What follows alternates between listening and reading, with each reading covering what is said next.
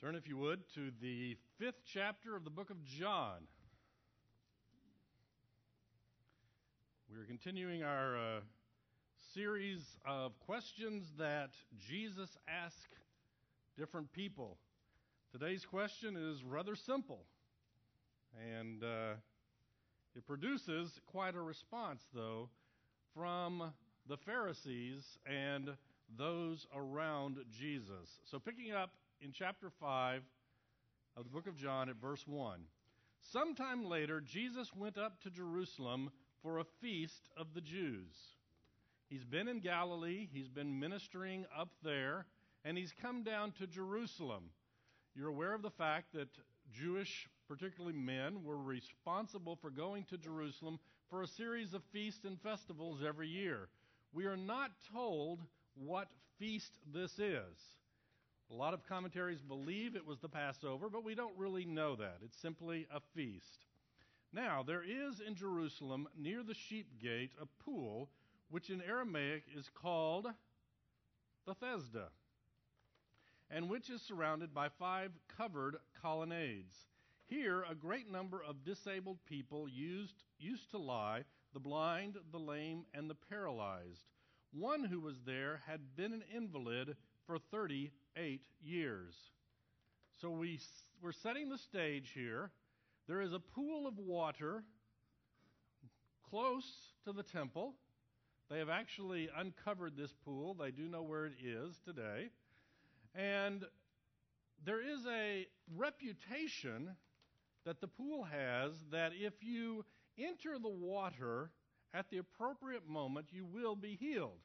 Now, if you were following along and looking at your verse numbers in the NIV that I was reading, you notice that verse 3 says, "Here a great number of disabled people used to lie, the blind, the lame, the paralyzed."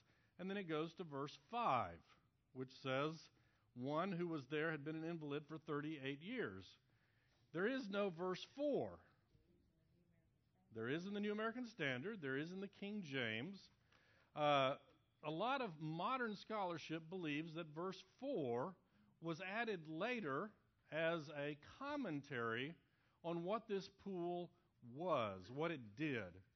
We have no evidence in text before, I think, the 4th century that contain verse 4. But it's an interesting commentary. It probably is a historical reference that people of the time were probably aware of to explain why they would sit by this particular pool, but it isn't in the oldest manuscripts, and so that's why it's not included in several of the newer translations. But verse 4 tells us that an angel would come and stir the waters. And if you were the first one to enter the water when the angel stirred it, you would be healed. Now, we have no evidence that this was true. We have no evidence that people were actually healed at this pool. We have no evidence to the contrary either, but we don't have any evidence that they were. But we do know that people believed this. We do know that a large number of sickly people would sit by this pool waiting for an opportunity. You could almost begin to think that this particular pool and the colonnades and the area around it were almost a hospital of the time where people would go when they were in need of some mercy from the community. There wasn't a lot that the people could do to cure them, but they could provide alms and mercy for them. So, that is the situation. We have a large number of people sitting by this pool who are invalid. What does it say? They are blind, lame, and paralyzed. And Jesus comes up. We're told in particular that there is one individual who had been there for 38 years. Now, that's a long time. Probably the average lifespan of a person in this time period. In fact, it was probably longer than the average lifespan. And he had been waiting. So, verse 6, when Jesus saw him lying there and learned that he had been in this condition for a long time, he asked him, "Do you want to get well?" Now, we don't want to accuse Jesus of asking stupid questions, okay? But doesn't this kind of strike you as a stupid question? I mean, let's say that you go over to the emergency room and you greet a patient coming in the door and you ask them, do you want to get well? And they say, no, I came here for a cheeseburger. Or I came here for some other reason. Why would they be there if they didn't want to get well? The people around this pool were sitting there because they wanted to be cured of whatever it was that afflicted them. But Jesus asked the man, do you want to be healed? Do you want to get well? Because the man needed to know that he really did want to get well. Now, there's a spiritual application to this that we'll talk about in a moment, but I'll go ahead and tell you what it is. We know throughout the New Testament, we know throughout particularly the book of John, when dealing with people with infirmities and diseases and particularly blindness, that Jesus used that as a picture of spiritual problems. Yes, this individual was physically blind, but Jesus would turn and say, he's physically blind. Let me tell you about being spiritually blind. This man was physically infirmed. But what Jesus wants us to think about are those who are spiritually infirmed. And the question to those people is, do you want to get well? Do you want to be healed of your spiritual problems? And all of a sudden, the question becomes a whole lot more relevant. Because there are a lot of people out there in spiritual conditions that an outsider would look at and go, that's really bad. Yet they don't really want to get well. They're fine and happy, well, not very happy, but they're fine exactly where they are. Maybe we'll talk about that in a moment. Sir, the invalid replied, I have no one to help me into the pool when the water is stirred.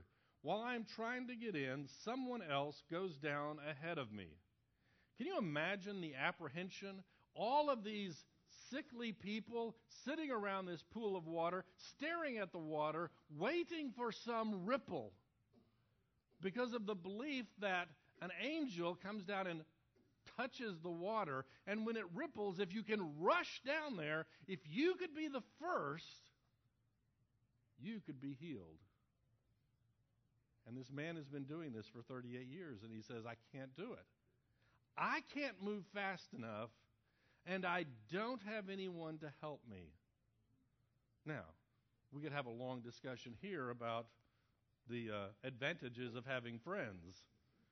Do you remember the story, however many weeks ago it was, that we did, where the 4 men brought the one man to Jesus and cut a hole in the roof and lowered him down?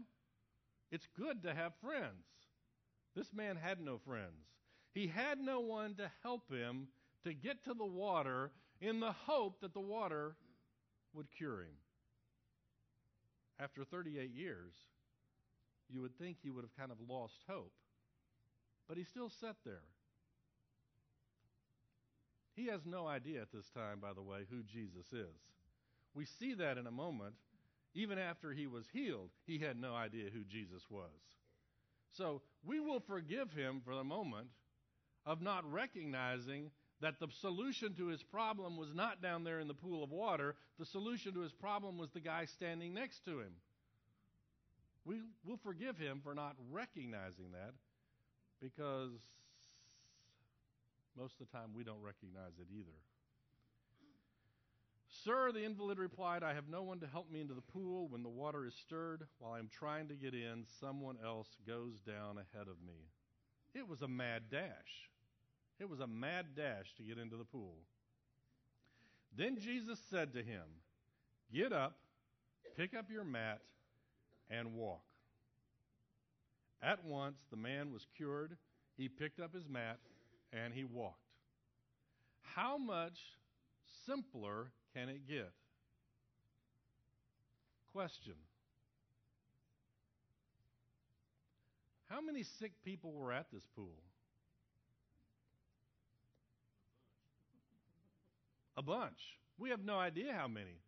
Obviously a crowd, because obviously when the water was stirred, there was a mad dash to get into it. A multitude. More than 3.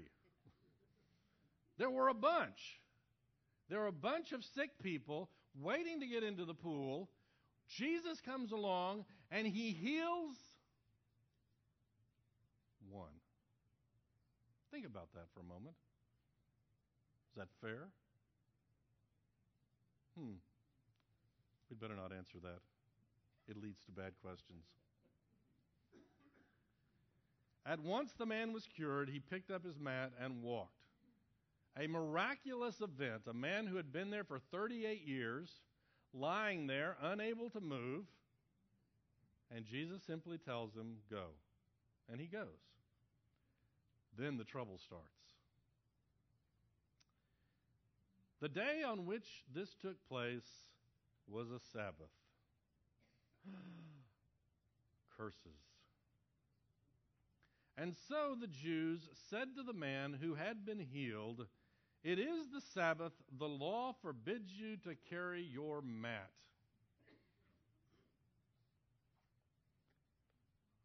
I detect some chuckles.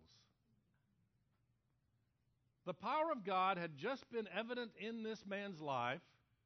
You have to assume that people around the pool knew this man because he had been there for 38 years. They knew of his condition. They knew what had happened to him. They were not interested in what had happened to him. They didn't care what had happened to him. What they cared about was that he was breaking the rules of the Pharisees by carrying his bedding on the Sabbath day. God had worked a miraculous event in this individual's life, verifiable. The crowd saw it. People knew it. They knew who he was. They knew what he was before. They knew what he was now. And all they are concerned about was, why in the world are you carrying your mat on the Sabbath day?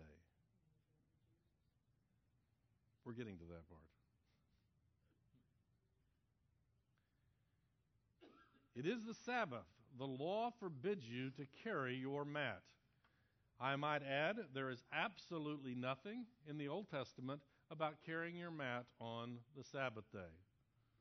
There are laws about what you can and can't do. That is true. But as we are well aware, the Pharisees and other members of the Jewish community had taken those laws and they had started to perfect them, to fix them, to make sure that we all understood what they were. And they had built a series of laws around those, and a series of laws around those, and a series of laws around those, as they tried to understand what work meant. You weren't allowed to work on the Sabbath day. Therefore, carrying your bedding would constitute work. Therefore, you can't carry your bedding even if you were just healed from an ailment that you'd had for 38 years. So they asked him, but he replied, the man who made me well said to me, pick up your mat and walk. Stop again. There was a comment that he was blaming this on Jesus. Maybe. Maybe he was just giving a factual answer. He was doing what he was told to do. Now, he was probably a good Jew. He knew that this Jewish group could punish him for what he was doing, for violating the Sabbath. So, yeah, he was probably trying to get out of the blame. But look at the phrase again. The man who made me well told me to do something. Didn't anybody stop to ask, tell me about this getting well part? Now, we know for a fact that these same Jewish Pharisees are going to blast Jesus for even doing the miracle on the Sabbath. Because obviously that is a work in and of itself. So they asked him, "Who is this fellow who told you to pick it up and walk?"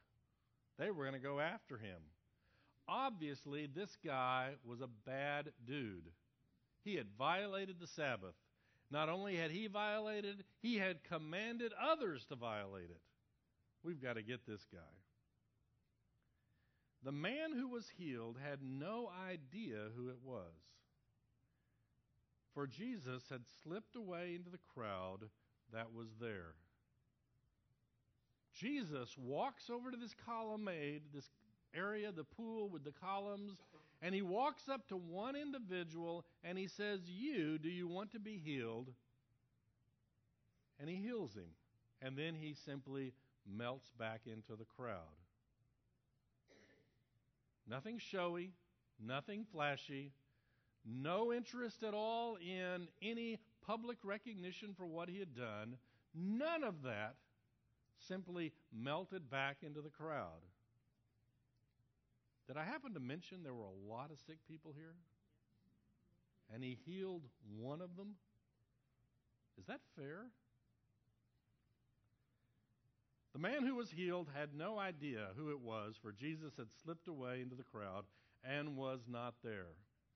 Later, Jesus found him in the temple and said to him, okay, Jesus has gone to the temple. This man had gone to the temple. You would like to think the man had gone to the temple to offer a sacrifice of praise because of the fact that he had just been healed. Who knows? But they ran into each other. And Jesus tells him, "See, you are well again. After 38 years, you're well. Stop sinning, or something worse may happen to you." Stop sinning. Why do you think Jesus told the man that?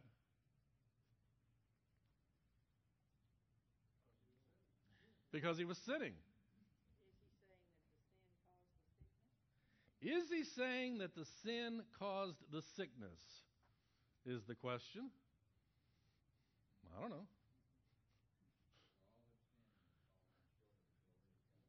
For all have sinned and fallen short of the glory of God. There was no question in Jesus' mind that this individual had sinned, because Jesus was well aware of the hearts of all men that we are by nature sinners. That wasn't a question. He tells the man to stop sinning, or something worse is going to happen. Now, you could take this as a threat that the first time I sin, I'm going to go back to being an invalid sitting by the pool of the water waiting for somebody to help me to the pool and blah, blah, blah, blah, blah. But no. He says something worse is going to happen. There is something worse than lying as an invalid by the pool for 38 years. And that's what Jesus is telling him. You had it really bad. You lived a miserable existence. But let me tell you, there is something worse than that. There is the reality of sin. There is the reality of punishment for sin. And that is worse than what you have been living for the last 38 years. Jesus gave no message when he healed the individual. He simply healed him and melted back into the crowd. Why did he do that?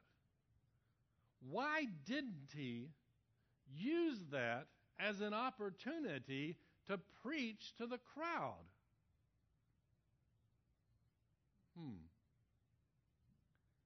Because he has a different message that he wants to give. And he's going to give it in the rest of the chapter, and we're going to read some of it, but not all of it, because there's too much good stuff in it to cover all of it. Why did Jesus heal the one and not all. Because being blind, being paralyzed, being lame is not the worst thing in the world. It's bad. I don't want to be there. Okay? I mean, don't. I'm not going to belittle it in any way, form, or fashion. But Jesus wants them to understand that's not the worst condition. The worst condition is the unrepentant sin that brings damnation. There is something worse. And Jesus tells this individual, don't sin. Stop sinning.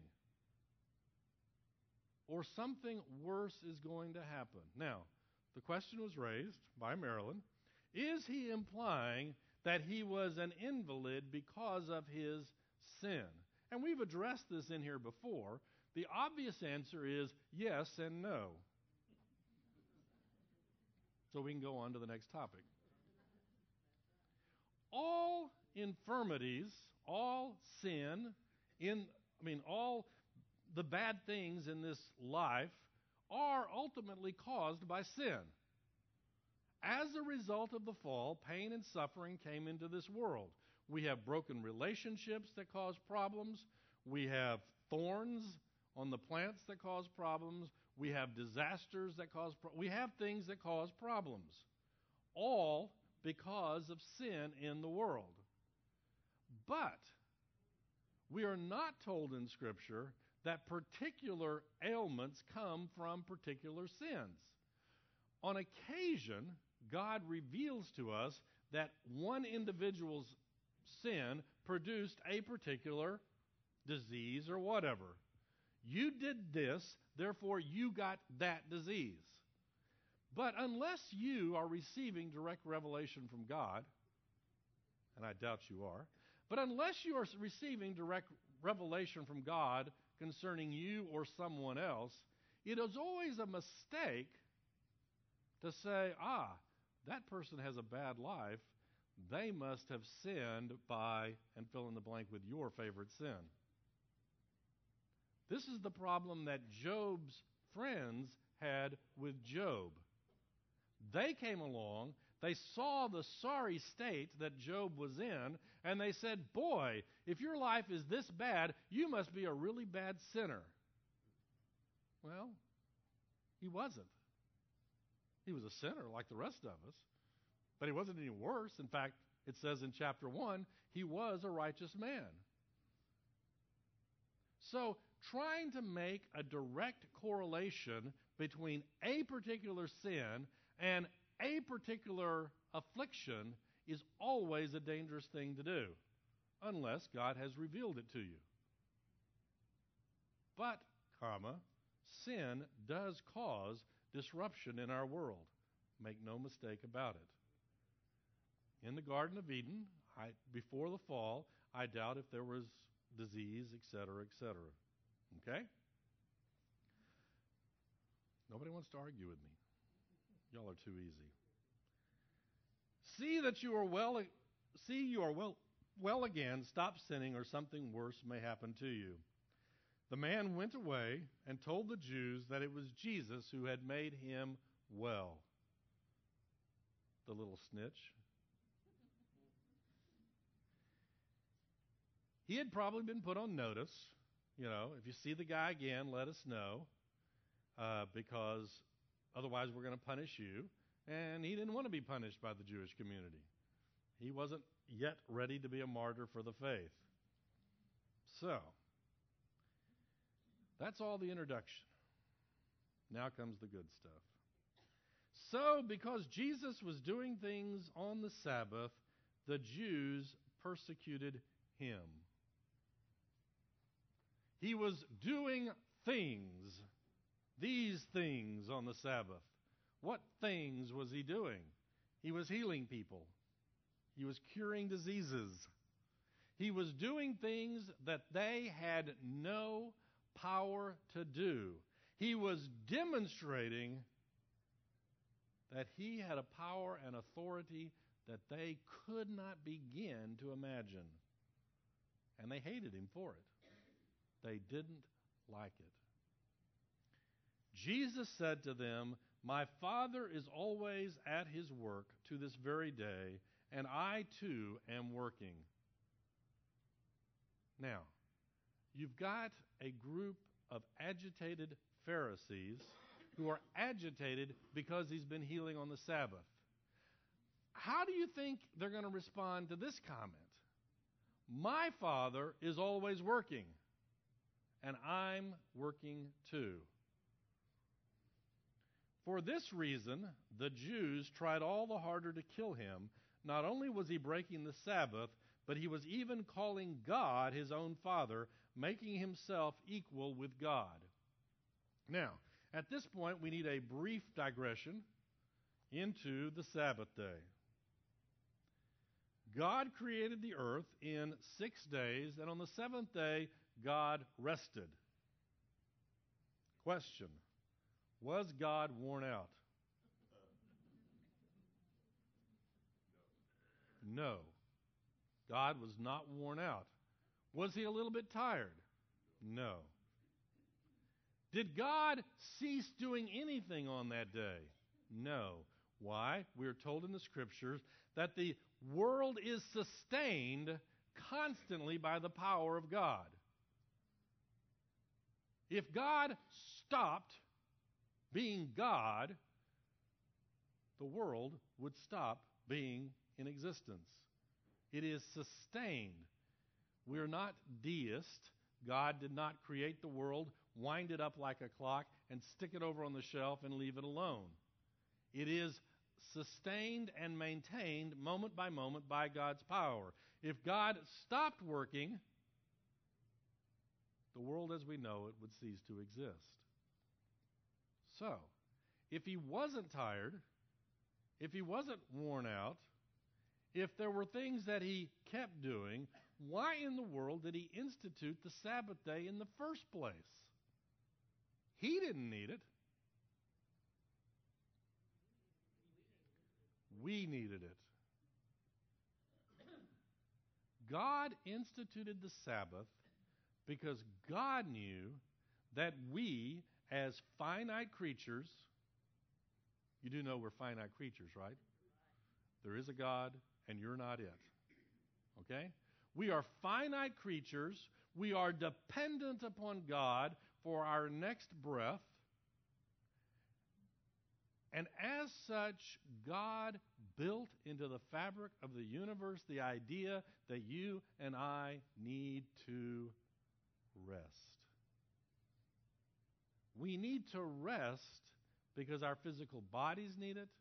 We need to rest because our relationship with God is built upon us recognizing our dependence upon God. And that's what we do on the Sabbath.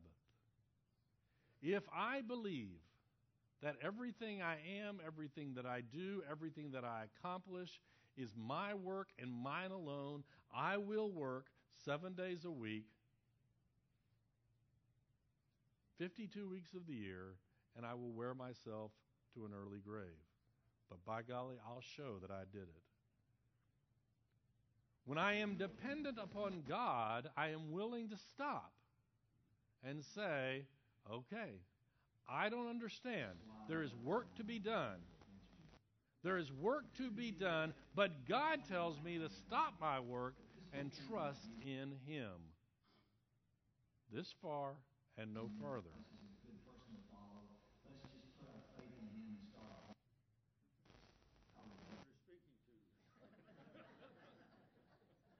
Build me an ark.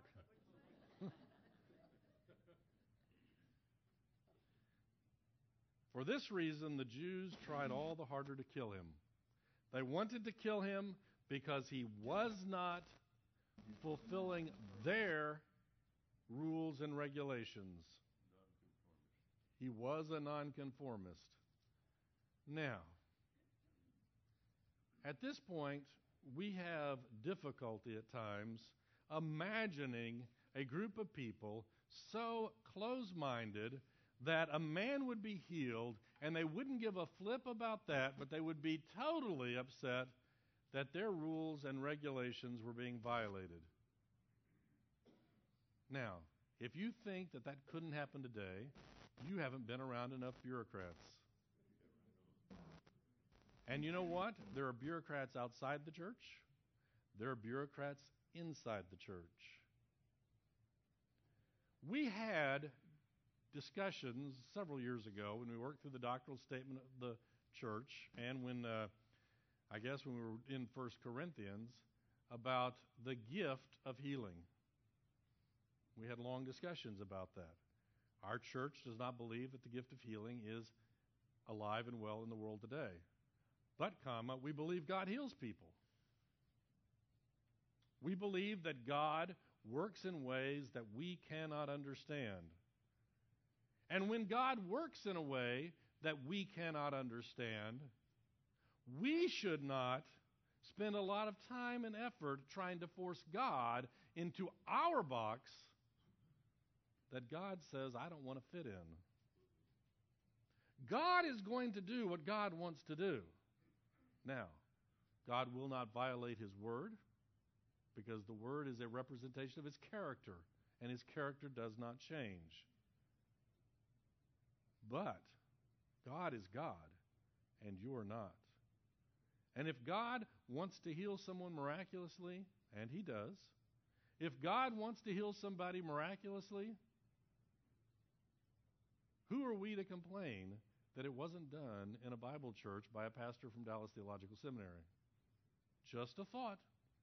I don't want to get into any trouble. Not only did Jesus heal on the Sabbath, He also claimed that God was His Father. The rest of this chapter is a fabulous discussion. I'm just going to read part of it. We won't get through most of it.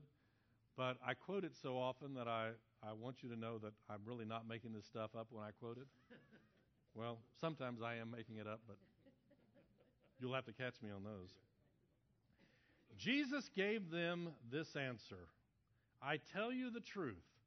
The Son can do nothing by Himself. He can only do what He sees His Father doing.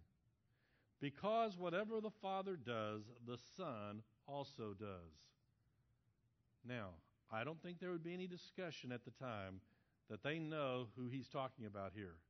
Just like in the last comment when He said, my Father is always working and I am too, they know that He's talking about God the Father. They know that. There's no question.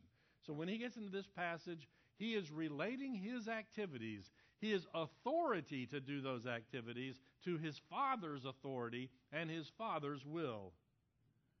For the Father loves the Son and shows Him all He does. Yes, to your amazement, He will show Him even greater things than these. For just as the Father raises the dead and gives them life, even so the Son gives life to whom He is pleased to give it. No comments. Moreover, the Father judges no one, but has entrusted all judgment to the Son, that all may honor the Son just as they honor the Father. He who does not honor the Son does not honor the Father who sent Him. You cannot worship God the Father and ignore His Son. I don't want to get into a long discussion about alternative religious beliefs, different groups, different organizations worshiping this God, that God, or some other God. If you do not honor the Son, you are not honoring the Father. End of discussion. I tell you the truth, whoever hears my word and believes Him who sent me has eternal life and will not be condemned. He has crossed from death unto life. I tell you the truth, a time is coming, and has now come, when the dead will hear the voice of the Son of God, and those who hear will live.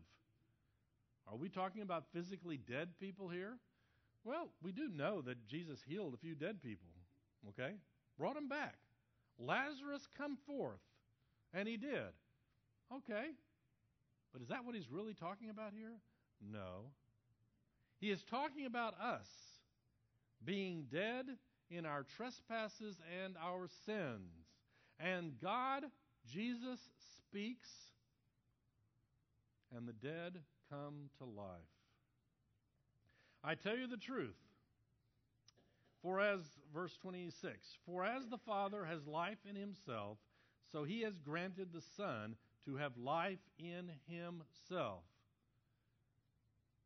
That's a huge philosophical discussion in that verse right there.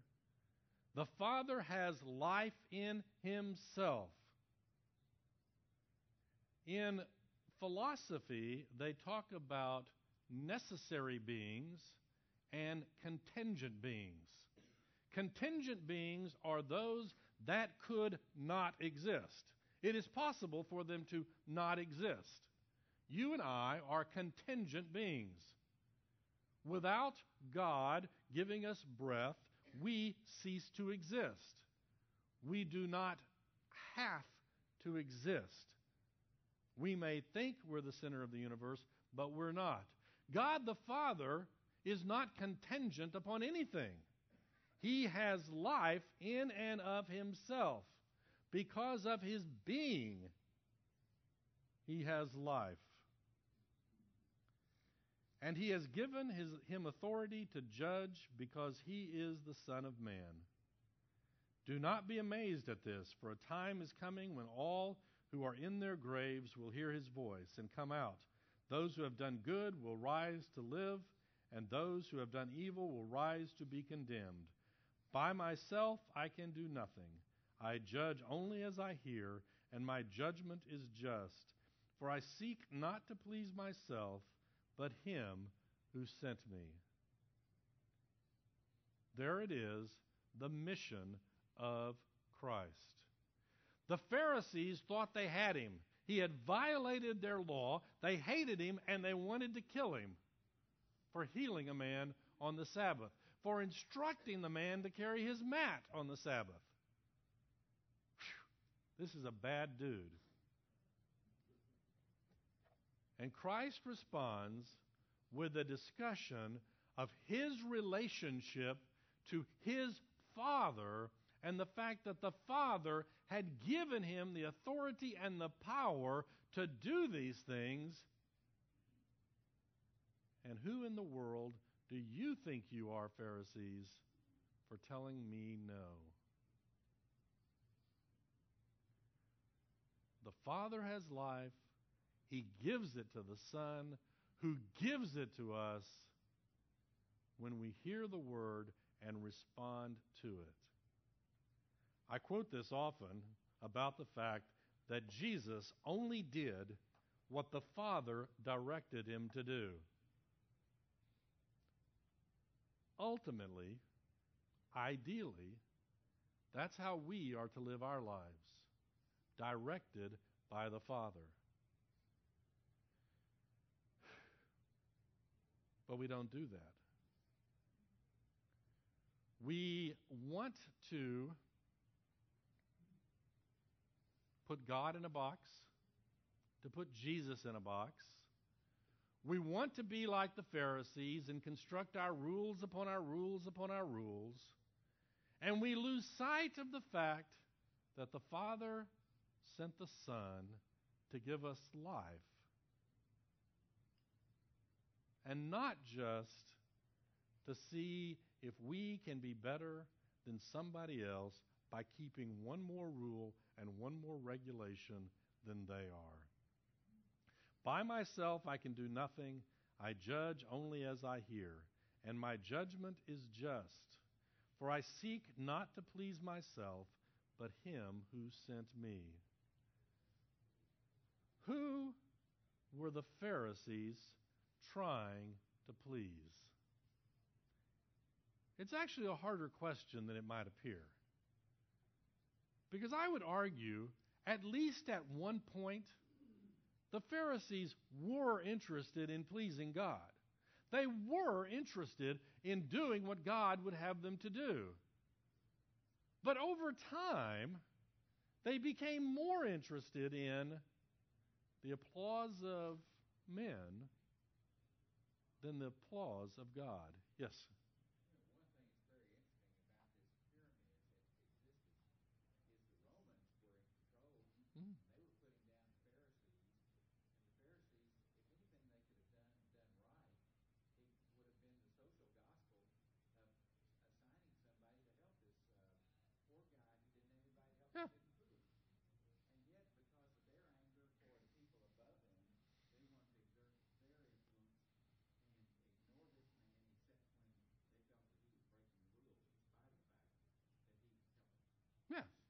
Did y'all hear that? I mean, if they had been at all interested in doing what they should have been doing, they would have been doing something to help this man. But no. What does Jesus tell them? You'll travel miles and miles to win one convert, yet you heap heavy weights, heavy burdens on those that are beneath you. What is the point of all of this? The point is, God has come to heal those who are sick. As we said, throughout the book of John, we see this as a picture of those of us, all of us, that are spiritually sick, spiritually damaged, spiritually blind. And God comes to us in the same way that God comes to this man and says, do you want to be healed? Unfortunately, some of us are not aware of our condition like this man was, and sometimes we say, I'll think about it. You got to give the man credit. He at least knew that he wanted to be healed. Unfortunately, some of us are so blind that we can't even acknowledge that. But you know, if I walked up to you and I said, do you want to be healed from your spiritual blindness, your spiritual paralysis? You might say yes, and I may say more power to you, but I may not be able to do a lot for you. That's why we break into this discussion about who Christ is. I cannot save you, but Christ can. Christ is the Son of God. Christ has been given the power by God. Christ has been given the authority by God. He has been given the power and the authority to give life. Why did Christ not heal all the people that were by that pool? It's not fair, is it? Well, it has nothing to do with being fair. We sometimes lose sight of the fact, we had this discussion several weeks ago, Christ didn't come to physically heal everyone on the planet. He could have done it. He had the power to do it. He came to spiritually heal everyone on the planet. The physical healing was simply the opportunity to present the gospel, to present the message, to stir up the crowd, if you will, good or bad. Sometimes he stirs up a good crowd, sometimes the physical healing is not the message. The spiritual healing is the message. We sometimes would be like this man. And I do not fault him at all for this. If I had been in this condition for 38 years, I would think that's the worst thing in the world. I really would. But Jesus says, no, there's something much worse. Don't worry so much about the one that can destroy the body. Worry about the one who can destroy your soul. The Pharisees were still thinking in physical terms. And Jesus was trying to drag them out of that view, probably unsuccessfully. Because in about 2 or 3 more chapters, we see again, they're still trying to kill him for healing somebody on the Sabbath. They didn't learn at all. Let's close in prayer.